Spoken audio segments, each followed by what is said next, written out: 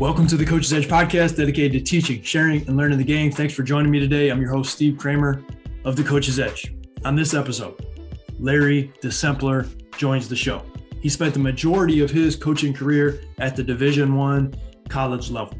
He's been an associate head coach at Cleveland State. He's been an assistant at Rutgers, Kent State, Eastern Michigan. He was a head coach at Concordia in Ann Arbor. He was an assistant coach at Spring Arbor College, even did some high school girls basketball coaching as well. And he's currently the commissioner of the Crossroads League. And to top it all off, we're from the same hometown. So very cool, small basketball world. And as we dig into this episode, you'll find that no matter what we touch on, whether it's advice to coaches, whether it's defensive consistencies, whether it's, coaching a lesser talented team and some tips for how you can get the most out of them, you'll find that everything dives back into and comes back to the relationships that we have with our players, and how much of what Coach DeSempler talks about in this episode not only applies to basketball, but it applies to life and putting the people that we work with in a position to succeed well after the basketball has stopped bouncing. So thank you to Coach DeSempler for taking the time to be on the Coach's Edge podcast. We hope that you find it beneficial. If you did, positive rating, review goes a long way. I'd appreciate it. I know that. And thank you for taking the time. Let's get to the show. And we are live. I'd like to give a warm Coach's Edge welcome to Coach D, Larry DeSempler, to the Coach's Edge podcast.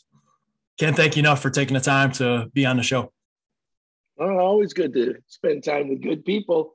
How many Unionville guys get to talk on a podcast, right? Man, not very many. I think my dad has been on one, and you're number two. So that's it. It's a short list. Coach, can I call you Coach? Larry? You call me anything you want, brother. When people call me Coach, I always take it as a compliment. So anyway, you got a ton of basketball experience over the years, playing, coaching at, every level, running basketball camps. So there's a lot of different directions that we could go with this episode. But before we dive into it, could you just introduce yourself to our listeners? Well, I'm just the son of an old farmer, man. I'm just a guy who got really fortunate. And I got to play, like you, when my high school career was over. I got to play. I was going to Saginaw Valley initially. I tell this story often. I played with my teammates were so much better than I was. I knew on the very first open gym I was in over my head. And because and people thought on the first play that I had, I got as a point guard. I caught an outlet pass. I took one dribble and I fired a pass on a full court layup going to my teammate, Robert Goggins. And Goggins was this 6'5", yoked out, muscular guy from Flint. And as soon as I threw it, I dropped my head and turned around and started to run back because I just airmailed it. Like I thought that thing's going to hit like the flag. I threw it so high. I was so jacked up to play and trying to play fast with these guys. And I guess, right, I didn't know it because I wasn't looking, but my teammate said Goggins went back, caught it behind his head with his left hand and dunked it so hard, and the place went nuts. And everybody thought I was sweet. They were like, oh, he knew what he was doing. I was like, oh my God, these guys, there's no way. So I was like my son. I wish I was still the same. I was about 6'1" and I weighed about 155 pounds. So I was really thin and just knew I needed to be stronger. And so the coaching staff said, let's redshirt. Let's get you on the weights. We had just an okay team, but we had a big freshman class. Long story short, I wasn't good enough. I knew I wasn't good enough. We played Spring Arbor. They had a little chunky point guard named Trent Allen, who has passed away now for about 10 years. And Trent was probably the main reason why I went to Spring Arbor. He was just one of the most unique individuals. And I'm just so thankful for my time. Just like you, my career, I wish my career was as good as yours, Steve. You had a tremendous career at Hope, and fun to follow you, even though, right, you're in your stage of life. I was in my stage of life, and we get busy. But anytime a Unionville guy was doing good, it was fun to watch and fun to follow. And as probably people on your podcast may or may not know, your dad is one of my favorite humans in the world. He would tell you that, I think he said it many times. He would say, man, Slip saved my life. And I would say just the opposite. I'd say you were just a crying baby back in the day. And I would scoop your dad up and we'd go down to the local park or the high school gym and get a chance to play some basketball. And just really on top of all those your dad has, what always shown out to me and your mom especially too, right? Like, so Misty's brother was my teammate in high school. Bearman James was my teammate, my center, and loved that guy. Again, we have the uniqueness of growing up in Unionville and being USA Patriots. And I think everybody has pride in their high school, but there's something really special about USA, and I'm thankful for it. Every day of my life, I'm thankful for it. So from there, I went on. I was very fortunate I was a young head coach. I started off at age 23 at Concordia College in Ann Arbor, way in over my head as a head coach. Got to do that job for 4 years. There's a couple times my dad, when I left Saginaw Valley State, my dad said, wait a minute, you're going to leave a school that's paying for your education to go play basketball at a school that you're going to have to pay for your education? And I said, yeah, that's kind of right. And he's just like, that's the dumbest thing I've ever heard. and that was the end of that conversation. And then when I was finishing up, I had taken the coaching and teaching job at Jackson Northwest, which is kind of funny because we're back here in Jackson. My wife is now teaching and coaching at Jackson Northwest. So it's kind of come full circle for us. But I was hired to be a math teacher and a boys varsity basketball coach and a girls freshman basketball coach and the JV girls softball coach. And the total package back in 1991 was like $45,000, right? For a young guy coming out of high school teaching, that was pretty good. And then I got a call. Actually, my dad, I was working a basketball camp at Eastern Michigan. My dad showed up at the camp.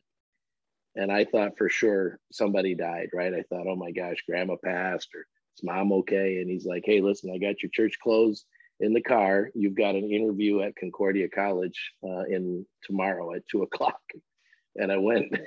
So I had to go and ask Gary Waters, who was actually the guy who was running the camp at Eastern Michigan, if I could go and interview for this job. And so they interviewed me and gave me the job offer, and the job paid $16,000. And my dad said, you're going to leave a job that's paying you $44,000 to take a job? And it was a 1-year interim deal. They told me right up front, we'll give you this job for 1 year, doing a national search. The former head coach, Chuck Berger, had gone to Alaska to teach in high school, went back up to Alaska, which again raises everybody's eyebrows. And so I did it. I said, why, hey, man, I'm 23. Why would I not? And they kept me on for 4 years. I got to meet Gary Waters and Ben Braun at Eastern Michigan during that time. And then in 1995, we were out at the Seattle Final Four, and Ben and I were having lunch. And Ben said, why don't you come over and be my administrative assistant, which is now the DOBO, the director of basketball operations. I said, sure. So I was going to be a GA and do some work there, and quit my job at Concordia. This was right after I got married. My wife wasn't that thrilled about me quitting my $16,000 a year job while she was making $17,000 as a Lutheran school teacher down in Monroe. But it took us on a great journey. We went to, we beat Duke in that first round of 1996 in the tournament, lost to UConn in the second round, which had Ray Allen on it. And then Gary got the job at Kent State. I went with him to Kent State, and we went out to Rutgers, and we came back and finished up our career at Cleveland State. And 4 years ago, or I guess 4.5 years ago, I became the commissioner of this Crossroads League. So there you go. That was probably a longer intro. Never let an old coach get a time to just have the mic to himself, Steve. Come on. I know I should know better than that. Haven't do some Right. of these enough of these podcasts, but it's worth sharing just because everybody has a different journey, and Sure. for you to be able to give some details on some of the decisions, and you're just getting married and you work in a basketball camp and your dad comes and you're giving up money that hey, I can teach and I can coach high school basketball, and like I could do this for 40 years if I wanted to, but you really wanted to be a college coach, and you're following that vision and that dream that you had for yourself. And so I mean, that's why I like to, if coaches want to share for 10, 15 minutes, do your thing. That's Have at it. Go for it. So as we were emailing back and forth, you talked a little bit in one of your paragraphs about coaches, particularly new coaches, and being, I don't know if concerned is the right word, but making sure that they're focusing their time and their energy on the right things, and that it's not just being on the court and on the fundamental things, but also the off court, the values, the team stuff. Can you dig into that and give advice to our coaches who are listening and thinking, man, we want to win. We need to be successful, but really making sure that you're being successful in the most important areas. Well, I think it's our world and everything about our world is about winning, right? And John Gordon has a great statement that says, winning is always our goal, just never our purpose. And, I'm a huge John Gordon fan, and I'm a pretty avid reader. So I do try to consume a lot of information when it comes to stuff. And where I've come back to, Joe Ehrmann writes a book called Inside Out Coaching. And Joe's actually a former football guy, but he tells a great story, and he tells the difference between transactional coaching and transformational coaching. And it's funny because the guy I worked for so many years carried both of those. And I think it has different levels. So when you're a youth coach versus a junior high coach versus the freshman coach, JV coach, varsity coach, I think there's different levels of all of it. There's different levels of certain acceptance. But if you're in this for transactional reasons, right, you do what I need you to do as a coach so I can be successful as a coach, is probably the reason why most people do coach. Most of our coaches get into coaching for a lot of times because they were really good players and they want to stay attached to the game, and so they keep doing it. And they to understand the importance of how transformational a coach can be is probably one of the things it misses. And what I mean by that is, right, it's easy to play the most talented player. So AAU has become this entity where we just try to collect as many talented players as we can and let them go play. And there's a value to that. I don't take AAU as being a complete disadvantage, because you get a chance to see talented players play together, but it isn't really about development. So when you think about the overall structure of anything, right, we would always say from April to September is all about you, the individual player. What you do right now, Steve, is for helping young men and women get better at the game, right? Work, challenge, get better, learn the game, understand the game, spend the time to get better. That's ideal. Where we sometimes miss it then is that once we transition out of September or October and we start to get into November is all team time, which also means if it's all team time, it also means that means you're going to have to sacrifice for each other. And John wrote another book with somebody, maybe Mike Smith, a former coach, that says you win in the locker room first. And I recommend that to every young coach. Like, if you're not paying attention to what goes on in the locker room, or really paying attention.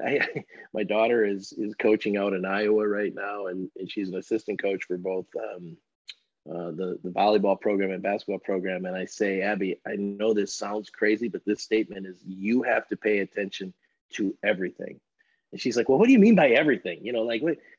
Yeah, pay attention, watch body language, right? See how kids respond and react. See if kids are looking you in the eye or not looking in the eye. And she's like, well, Dad, these kids don't look you in the eye anymore. And I go, yeah, but that's part of your journey, is to help them. You can't expect them to be, right? You're starting at A, they're going to try to get them to Z, and you've got to help that process along. And where many coaches miss it, in my opinion, right, and is we miss that locker room. We miss that intentionality about growth, from the mindset to the work ethic to the skill development. Right? It was Ray Allen who said, you got to learn to master the mundane. Kids don't want to master the mundane anymore, right?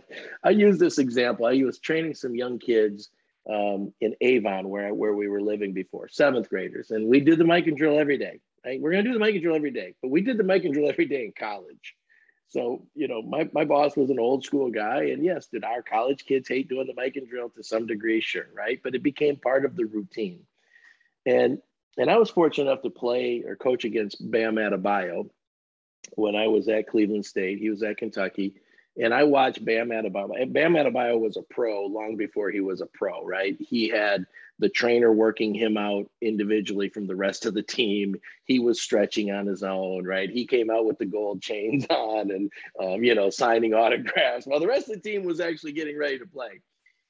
And Bam didn't, he didn't take pregame that serious. And then he came out and he had a nice game, scored 20 points against us. We had a very competitive game. We ended up losing by about 7. And, Bam, you could just tell Bam was on his way. And what the stuff he was doing was very, very average. Now, fast forward to game 7 or game 5, I forget which it was an elimination game. Bam's in his 4th or 5th year playing for Miami. And I think this is when they were in the bubble, so a couple of years ago. And I'm there, how the announcers start the game or start, and they're doing their stuff. They're kind of out there on the court, and you can see what's going on behind them. Bam Adebayo, who's making $125 million, is doing the mic and drill like his life depended on it. And I remember grabbing my phone real quick and clipping it. And I took it back to these little 7th grade kids, right? I'm training a bunch of 7th grade kids, right? I've got 4 guys playing in the NBA, but I'm trying to impart some wisdom to these young guys. And I'm using this as a technique to say, here's why. Look at this guy. You know how much money this guy makes, right? You're trying to reach kids where they are today. And so it's small detail stuff about how do you learn to do those individual things. And then you have to couple it in with, you got to get those same people united for the same cause. So April to October, man, get better, grind, get the work in, put the time in, sweat, right? Put in more than anybody else. But then can you make the transition to November, where now everything you just did, you may have to sacrifice for the good of the team. I can give you one more quick story. I'm sorry. Please do. So go typical. For it. Yes, sir. Kenny Carpenter was a 6'5" point guard we recruited out of Detroit. Came to play for us as a freshman. I think he made 3 threes his freshman year. Really nice player. He's still playing professionally overseas.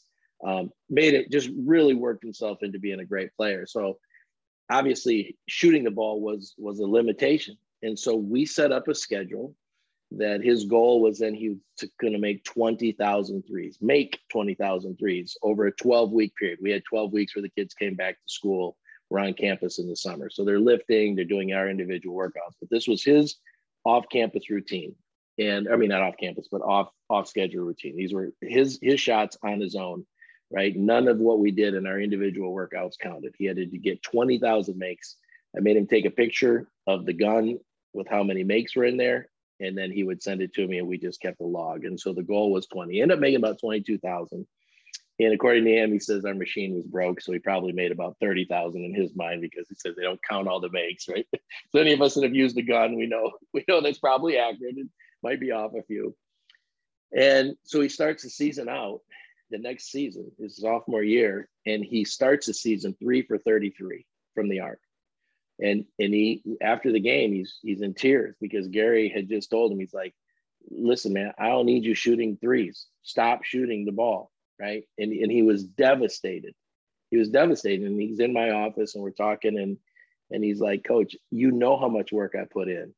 And I go, hey, man, I said, what I want to remind you of that, what you're trying to make up for is the sins of the past, right? Like, just because you put in this amount of work today doesn't mean you're ready to reap those rewards yet. You might need another whole 25,000, or maybe you needed 50,000, right? But if you get so dissuaded by the fact that you're not seeing the immediate success, then if you let it affect you to stop your process, then you're going to end up finding failure, not finding success.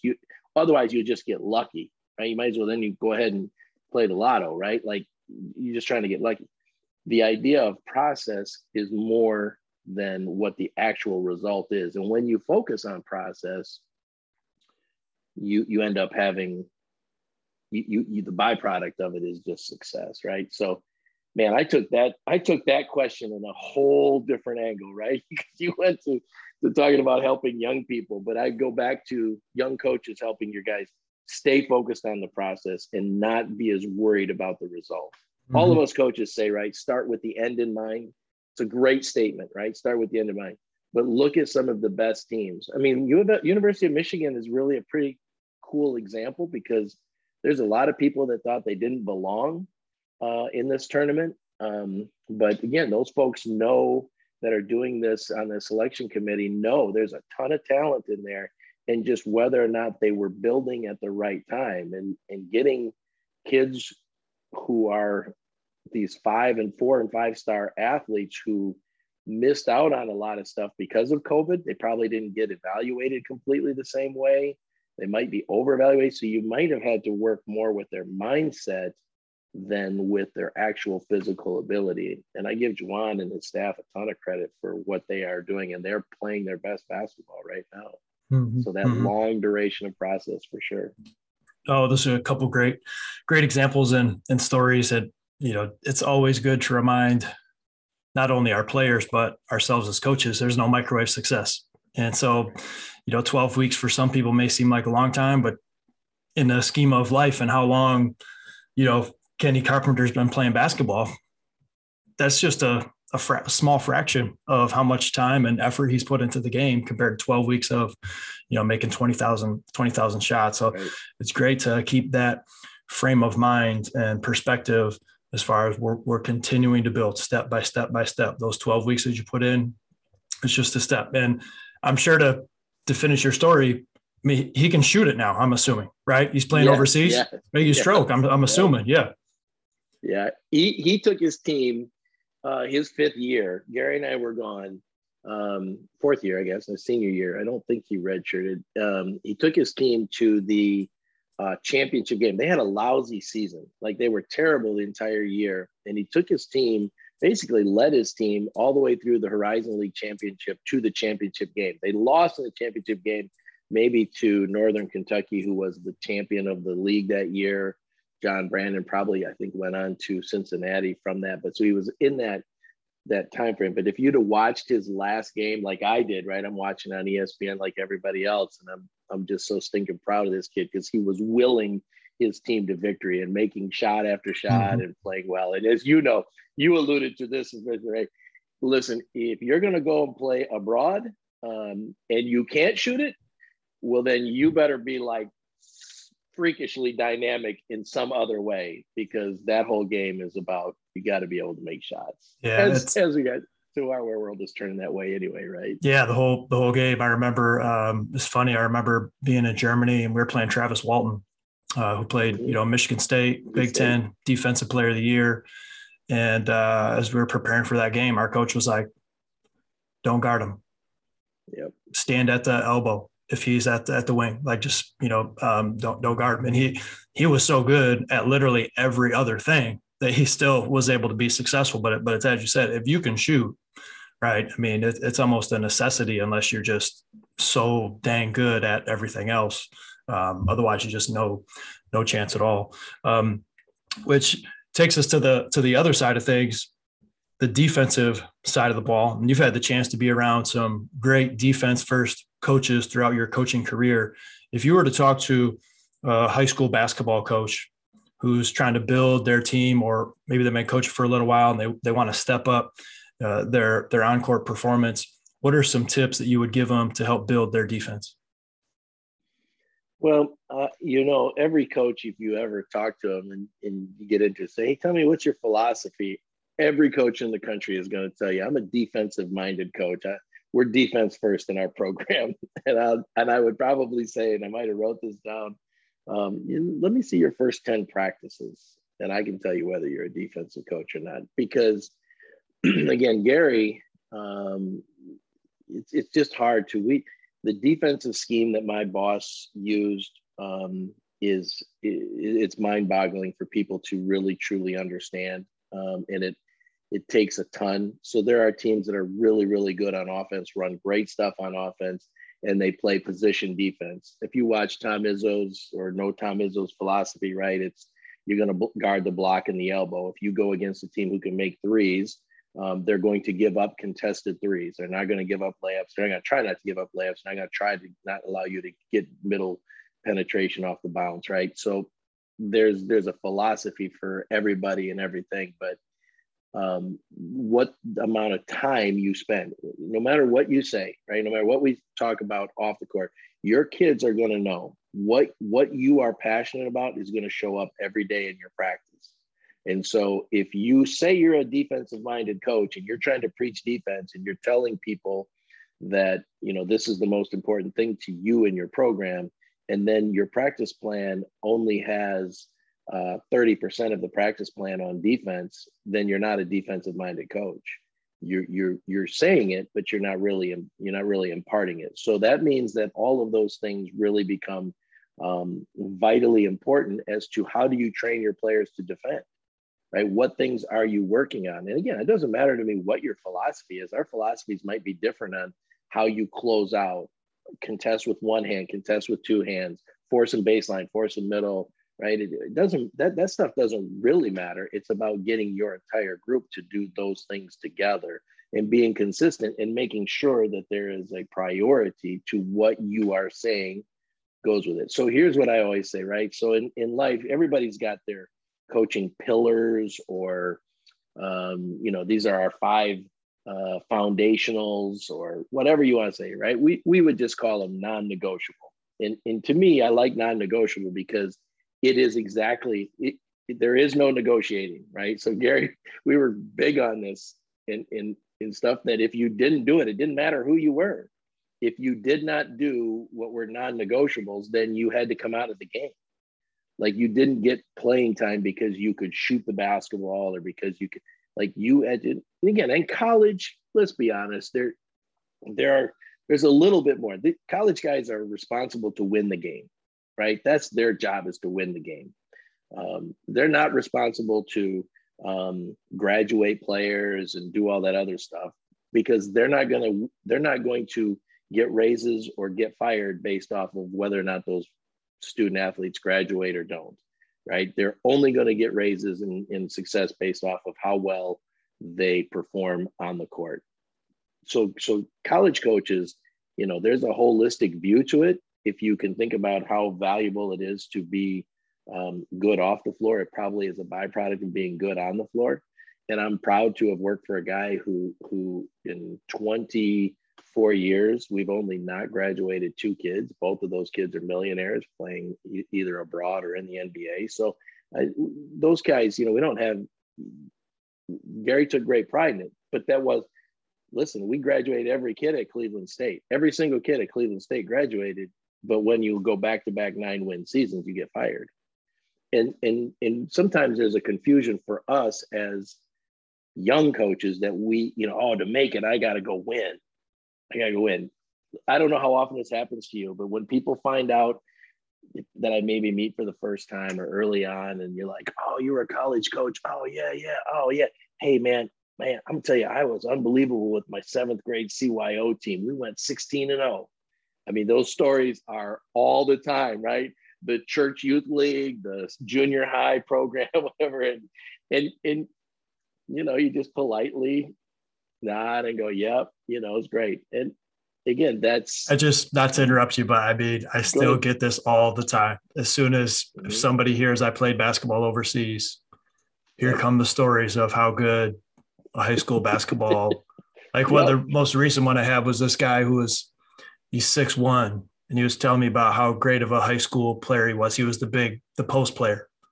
I was like, well, I'm 6'3", and I was the shortest guy on my team in Germany. Like, what do you mean you were this amazing post guy? But it's just funny. But I didn't mean to interrupt you, but I know right. exactly. It's all the time.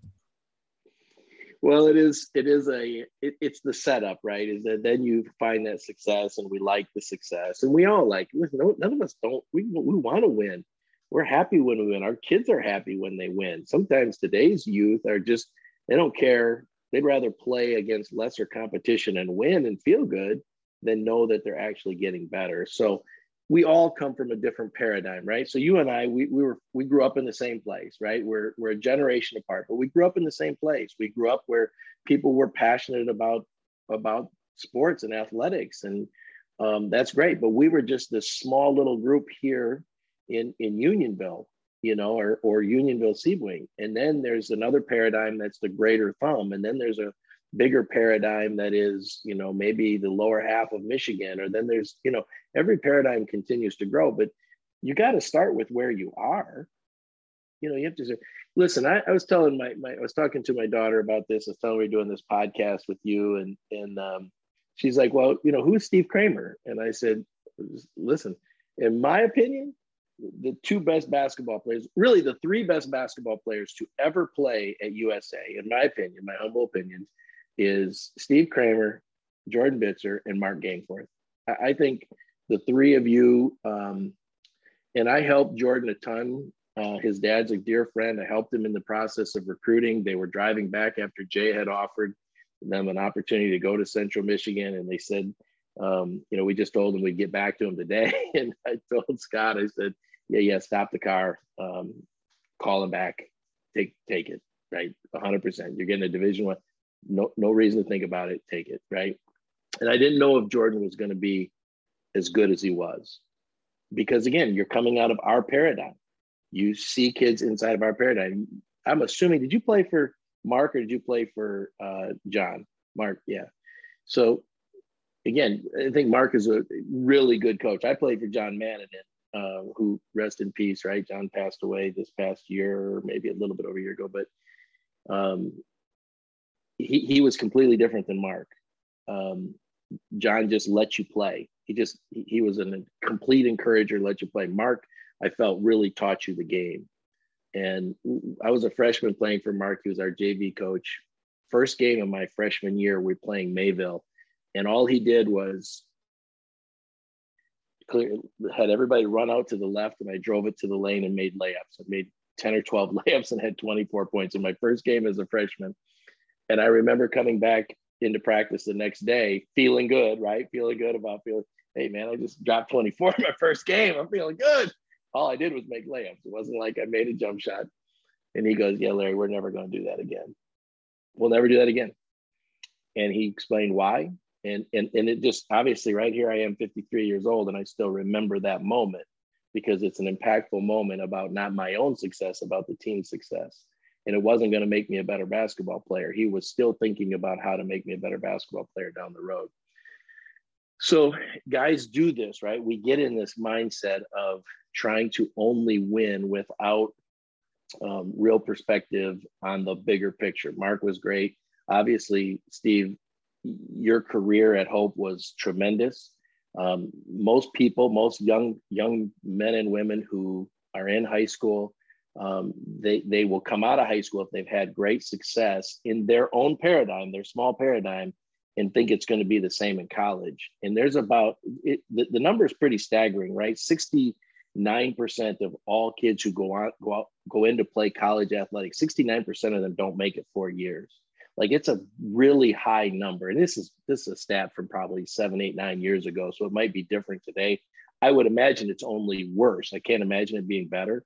But just when you think about that, so really 2 out of every 3 kids that go to college don't make it.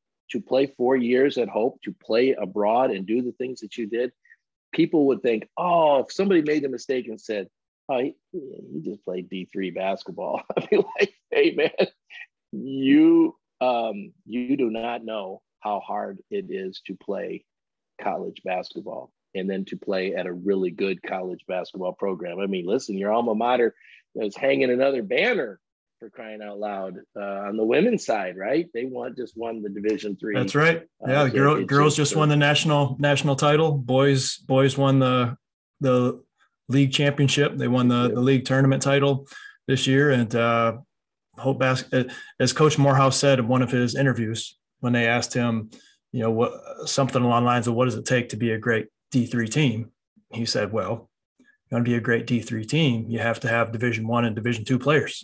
And he looked along the table with them and he's like, I think I got 3 Division I players sitting at this table next to me.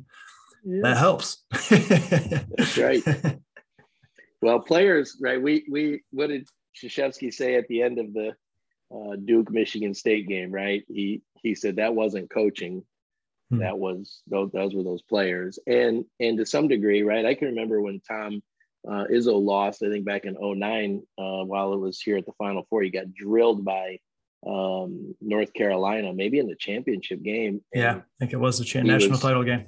Yeah, and he was kind of whining. He's like, man, Duke and Carolina, they go shake the tree and get 4 or 5 All-Americans. He goes, we have to make our All-Americans, like we don't get those high-level 5-star guys. But today it's changed a little bit. And that's what I mean. We were talking a little bit offline about some of the stuff. The coaching is changing. And so, right, there's kids out there today that watch the intensity and know what's at stake there, and they may not want that. They just may choose an easier path, right? My dad used to say, man, you youth, man, you're like water. You just find the easiest path no matter where it is. And that was probably because I was trying to get out of hoeing the sugar beets that day. But it's still a reality. You got to have good players, no question. If you're to win, you have to have good players. Let's put it this way: if I don't care who the 2 coaches are, if your talent level is 9 and my talent level is 6, you're going to win 10 out of 10, or you're going to win 20 out of 20 games, right? If your talent level is 8 and my talent level is 7, now I got some things that some of my coaching might be able to impact that game. And it's not game strategy. It's not game strategy, right? So if you have a lesser team, so if you got coaches listening to this, if you have a lesser talented team, then you better be able to do 3 things. If you can't do these 3 things and you're the lesser talented team, you will be really hard pressed to succeed. 1, you better play harder than your opponent. So you're instilling that aspect. If you instill that with the mindset that you have to go play one of the best teams in your league to win the league, and you're building with that in mind, because there's going to be teams in your league. I just saw in the Greater Thumb, right? I think Vassar was 0 and whatever in the league. Like you don't have to play harder to beat that team that year, but you're going to have to, if you wanted to go, I think it was Reese girls had a great year, right? So yeah, if you want to go beat the Reese girls, and you're lesser talented, you better play harder. 2, I'm a firm believer of this. You better teach your kids how to play tougher. And this is for sure a Gary Waters mentality. Part of being a great defensive minded team is you better be the tougher team, because you have to come up with the 50-50 balls. You have to win the battle rebounding. You have to do the tough, gritty stuff that are intangibles that help you win a game. And then 3rd, then your philosophy comes into play. However, whatever your philosophy is that gets your 10 or 12 to play more together in your philosophy, more united than your opponent, then you have a chance, right? But if you're going to play, and it's the vice versa. If you're more talented than your opponent, you don't have to do those things. Just more talented. The only thing that kind of offsets that a little bit today, watch a great upset. And I always go, whenever I see a great upset, I always like to go to see how many threes did they make. Yeah. Because usually that number is equalizer. 12. Yeah. If you make 12 threes in a game, when Sparty was playing against Duke, my dad wrote in a group text with my brother, my nephew, said, we need some threes. And then all of a sudden, right, end of the first half, yeah. I kind of felt like we were in trouble. But Michigan State was going to be in trouble because we were 7 for 10 from the arc. Like Michigan State doesn't go 7 for 10 from the arc ever. and to think they're going to do it again. And they actually made some more threes in that game in the second half, just not at the same clip. Yeah. And again, Duke made some too. It's not like Duke wasn't making threes. They hit some big shots. That was a great game. They hit some big ones. Yeah. So there you go. See what happens, man. I got you turned on to, I got us talking about Michigan State Duke instead of the simple question about defense right from the get-go. Hey, I like that. And it all translates to me. And so to repeat to our listeners, playing harder, playing tougher, and play more together. 3 great keys that, I mean, whether it's offense, defense, anything, that's great advice. Because, I was consulting with a high school basketball team this winter, and I was helping them with a press break because they had trouble breaking pressure, and they knew they were going to get pressed a lot. And so I said, hey, I think this press break is going to help, and here's why. Some of the timing of it, cutters through, and all this good stuff. So it's going okay, right? Struggling team. And about 2/3 of the way through the season, I'm watching some of their game film. I see a different press break. And like, okay, this is interesting. Let's see how this goes. Didn't go very well. They got trapped a lot, and it was not good. And it reminded me of not only these 3 keys here, but a lot of times I think, especially for young coaches, because this was a really young coach as well, but we get so caught up in like a new strategy or this new play, or I need more plays, or I need more of this. And realistically for me, sitting back and watching all this game film, it's not that you need something new, it's that you need to fundamentally execute what you're currently doing at a higher level. Because these other teams are getting better too, and they're scouting as well. And so it's not the strategy of what you're trying to do. It's the fact that we need to continue to practice handling the ball against pressure, handling traps, seeing the court, continue to work on our timing, continue to work on our pivoting and being strong with the basketball. And those are the things that are going to allow us to handle the pressure, not, okay, this didn't work, let's scrap it, put something brand new in that our players have never done before. And now we're really in trouble the last 6 games or so of the season. And I think that can translate to defense, offense, anything. Well, it's 100, right? That goes back to the process of development. And sometimes we don't know that about our team until it hits us, right? So we're working on the things that we know are traditional for us and have seen us be successful. And then all of a sudden you start to see this weakness. I mean, I think you could say that, right? Tom Izzo's been coaching 40 years, and the biggest problem they had with their team all year was turning the ball. Turnovers. It was a continuing last few years, really. Yeah. But again, let's think Tom has transitioned his lifestyle or his coaching philosophy to, he now runs, again, it's probably started back with Mateen, to be honest, because Mateen was so good, but I think he really found something in saying, we're going to put pressure on you on the offensive end, and we're going to try to get you right away. And he's going to live with some bad shots in quick transition, but where he was always known, right? What's Tom Izzo known for, right? Tough defense, rebounding the basketball, and set plays, right? Like genius in all of those things are really good. But the rebounding, and like you just said, the process of stepping through a trap, right? That's, people don't look at that as being mastering the mundane, because nobody wants to do that, right? No, you don't want to do it. So you don't put it into practice because the kids don't want to do it until they realize that it's going to really matter. And that's our job as coaches, is to get them to understand that.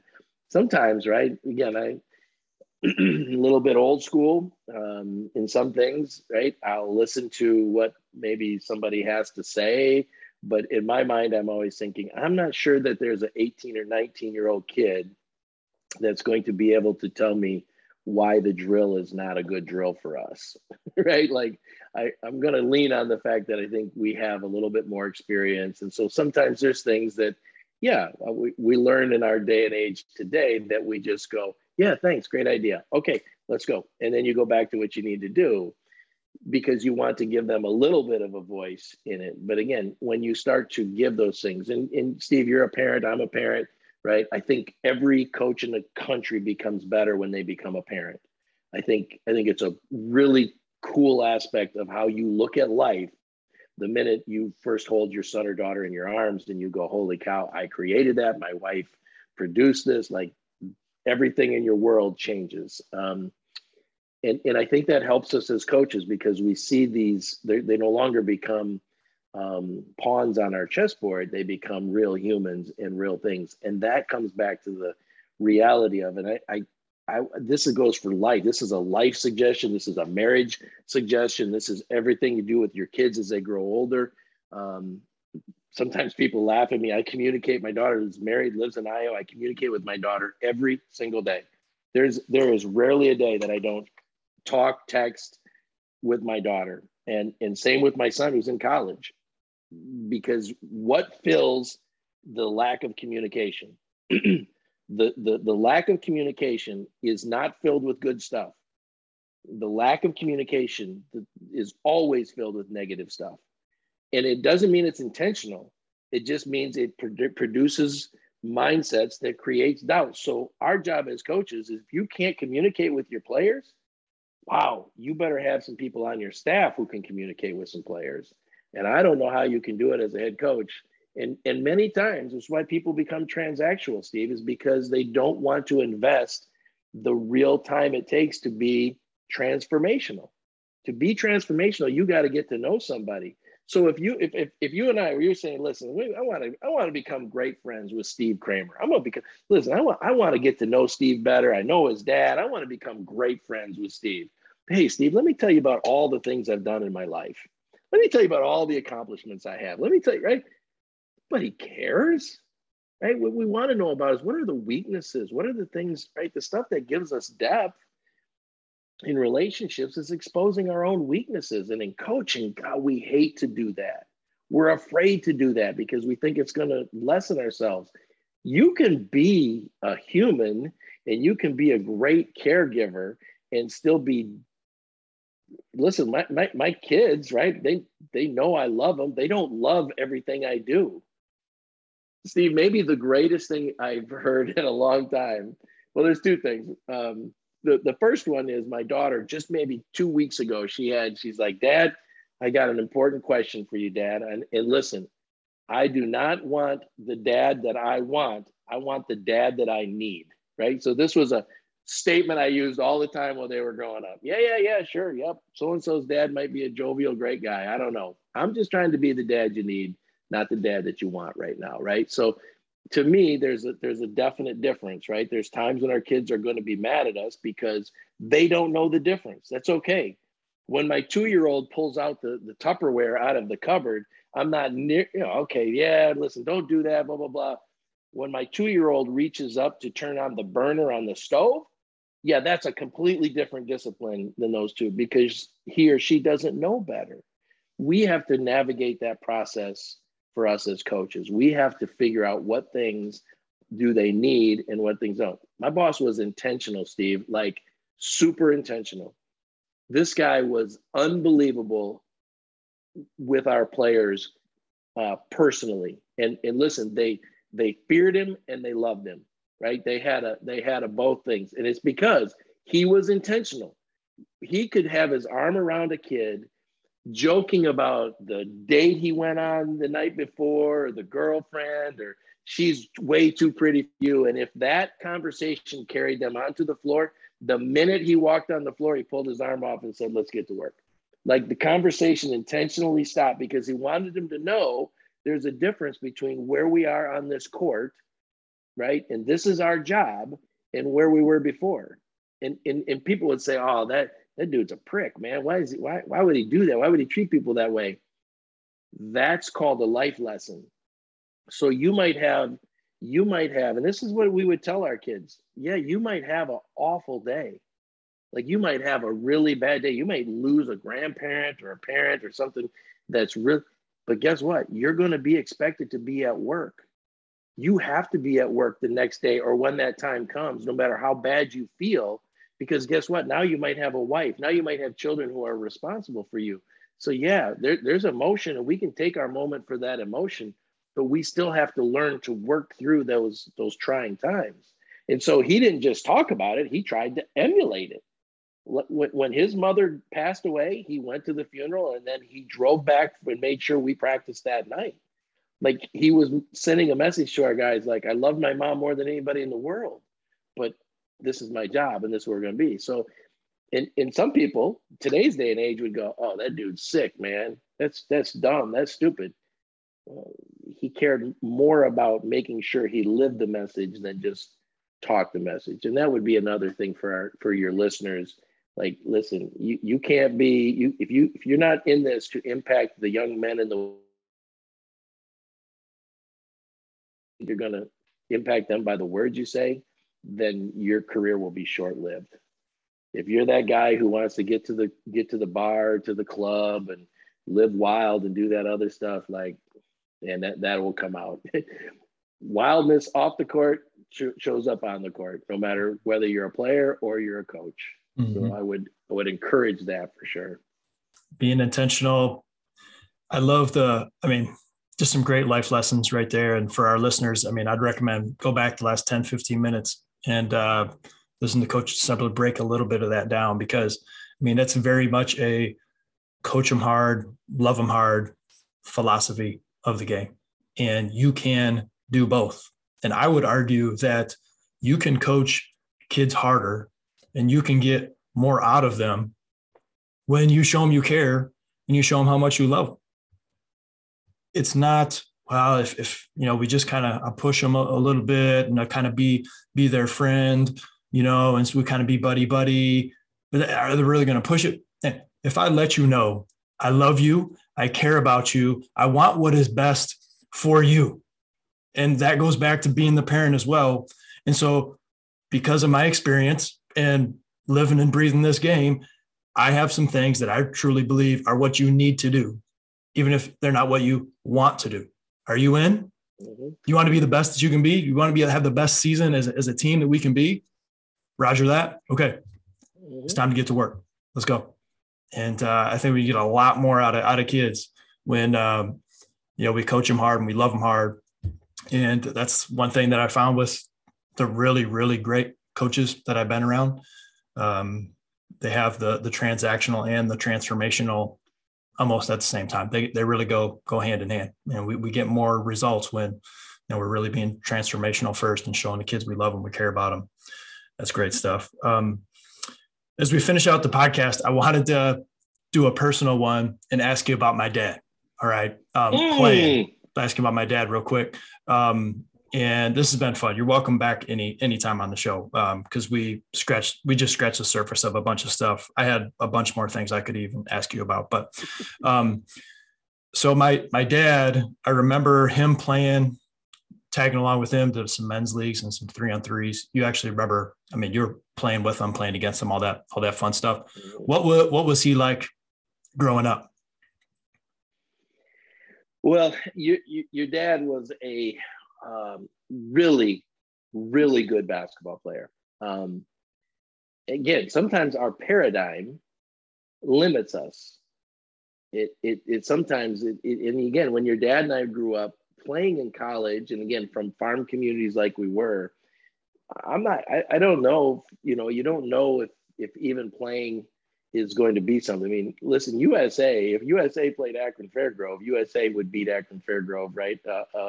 100 out of 100 times. No offense to Todd Kramer, but we would have, right? It just was such a small school. It was so small that they might have, if there was 3 Todd Kramers, it'd be a different story. But your dad was, 2 things that was always amazing about you. Your dad had an ability to score the ball that most people would think it was just like, again, we didn't have a 3-point line. So if your dad had a 3-point line, it would have been even a greater thing. But your dad was not just a perimeter scorer, but he was a gifted, crafty scorer. He has what we would call that old man's game, even at a young age. He wasn't overly athletic. He wasn't overly fast. But he was crafty. He was smart, and he just had such a soft touch. But what I remember about your dad, maybe more than anything else, was he was so happy to be in on a team. it didn't matter. It could be we could be playing 3 versus 3 at the park or 4 versus 4. We could have been at Bay Shore playing on the old the outdoor one way in the back where the rim comes off the wall and all that. It didn't matter. We were just happy to be playing together. And he was a phenomenal teammate. Now, I didn't know him in high school. I don't remember him playing. I didn't see him ever play at the same time. I would say your dad is, how old's your dad? I'm going to say, is he 57? 7? Yeah. So I'm 53. So I was just coming into high school when he was just like maybe 19, 20 years old. Your mom and dad were living in right there in Unionville, in those apartments, right when you turn right to head towards Seaboing. And many times I came to pick him up and you were screaming in the background, brother, screaming.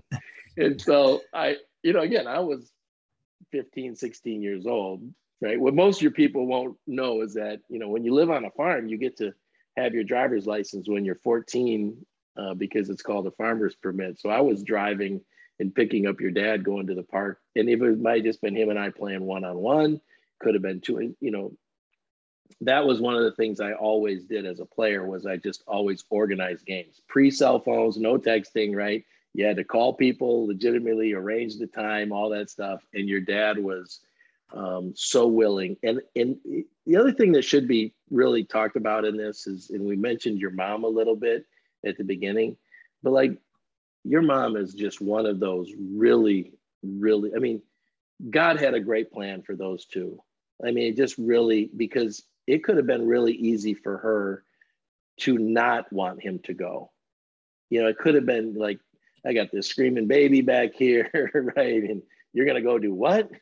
You're going to go play basketball with this little nerd? Like, seriously, like, what are you doing? But your mom never, ever once felt that. Never even an inkling. And again, I might have just been a dumb kid and maybe I wasn't paying attention and missed some of those cues in there. But your dad played as a teammate the same way he cared for you and your mom. Like he just really enjoyed being a part of that process. And how he's carried that over into his life is, come on, man. What you and I get to do, we're talking about basketball and trying to help kids get better. Your mom and dad are saving lives in salvation. Like their ministry is, it pales in comparison. So, obviously I love your family dearly.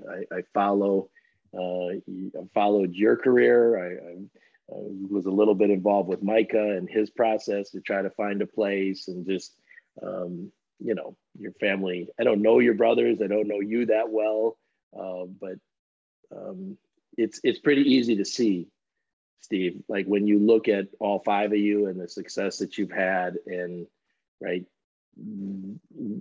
just like in coaching, let me take it back to coaching for a minute. I would say this, but every team ends up resembling their leader. Teams resemble the leadership. So, right, if you're that wild guy on the sideline and you're surprised that your team is playing wild, yeah, it shouldn't shock you, because that's how you're coaching. Same thing for us in life, right? You resemble your dad. I hope to God the greatest compliment anybody could ever say is, boy, you're a lot like Carl, or you're a lot like Marilyn, because those influences, those people in our life, we want to take after those characteristics. And at the core of what you're doing, you're using your gifts to help kids get better, and giving them and coaches an opportunity to understand this game is so hard. It's challenging in so many ways, but if you don't have foundation in your own life, it's going to come out in your professional life, whether it be coaching. And if it's coaching, it's even harder, because now you got influences underneath you, right? That are young influences. They're not your age, right? If you're just failing in your job, you're talking about maybe other adults, but in coaching, you are influencing people. And that's what I would go back. If I could end it with Todd, I would say that dude had a major impact in my life and how I looked at the game of basketball. Yep, I just wanted to play, and I was thrilled that I had another good player to play against every time. But his overall, who he was, how he played, how he was a teammate, always stood out. And he was good. He was good, Steve. That dude could play. Yeah. He just happened to be 5'11" ish. I remember, just tagging along, and as I got older, he was still playing because they had me. So my parents had me. I was not expected when I came along. So being young enough to see him go to the Gus Macker 3-on-3s and the men's leagues in Bay City, playing with Mark and Zimmers and Bones. Yeah. And I apologize to our listeners that are listening in like Washington and California and in other parts of the country. You don't know some of the details that we're talking about, but that's all right. But anyway, my dad he was having fun. Like he was just glad to be out there. So on top of, him being good, I remember at a young age, watch my dad play and be like, oh, he's like one of the best guys out here every time. But also how much joy that he had playing the game. I think that's what rubbed off on me. And it's probably a big reason why I'm doing what I'm doing is because I just had such a great experience playing basketball from a young age through high school. I just wanted to keep doing it. College, overseas, that's done. I just want to keep doing it some way, somehow. And hopefully that can rub off in a positive way on all the other coaches and the players that I get the chance to work with now. If basketball or something had a positive impact on your life, you want to share the sugar. Like you want to pass that along and make it a positive impact with somebody else. And, coming back to you, I'm sure your parents would be very proud of you and everything that you've done in your career, continue to do everything that you stand for and all the strong relationships that you've built and continue to build. So I can't thank you enough for taking the time to be on the Coach's Edge podcast. To our listeners, thank you for taking the time to listen. Thank you. Get after it today. And I'll leave the last words to you, Coach D. Well, I'm going to put a shameless plug in. Hang on. This is a great book. My boss wrote it. The 10 Principles of a Character Coach. You can get it on Amazon, I'm sure, as well. I actually, it's really got great stuff for, again, right? Character, right? The stuff we were talking about is really important. So I'm sorry if I kind of threw that shameless plug out there on you, Steve. I didn't mean to, but I always I think Gary's retired. He's got this one book out. He's writing another book. He does a ton of counseling and would always be willing to help if people had it, right? So if anybody ever wants to reach out, information's in there. You can find it. You can find me at crossroadsleague.com if anybody ever wanted to look me up or find anything. I'm always happy to help. Because what it really means is just like you said there, people have given to me, right? I spent my life doing two things, right? I worked on the farm and I tried to play hoops as often as I could to get off the farm, right? I'm just a farm kid from the thumb of Michigan, but I was gifted with being around really great people. This guy, nobody maybe more important in the profession than this guy.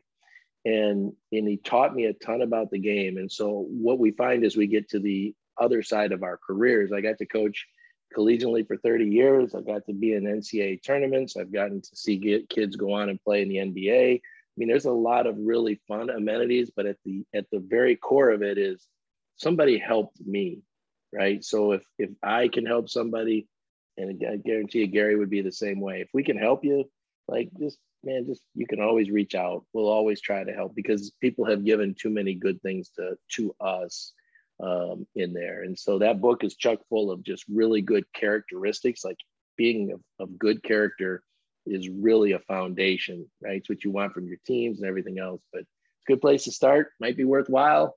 And again, all that information's in there. And if you ever need to get a hold of me, it's just crossroadsleague.com. It's just go to the contacts. It's got all my information in there. As from our league, it's obviously that's what I do now. I don't know if we talked about that, but now as the commissioner of the Crossroads League, that's where you can find me easily. Well, I'll be sure to put some of that contact information in the description of the podcast below. And I'll be sure to buy that book. I'm sure we'll have some other coaches that are listening. They'll check that book out as well. No doubt about it. So, Coach, thanks again for being on the Coach's Edge podcast. This was a lot of fun. And I'm sure not the last time that we'll be chatting. So thanks for taking the time.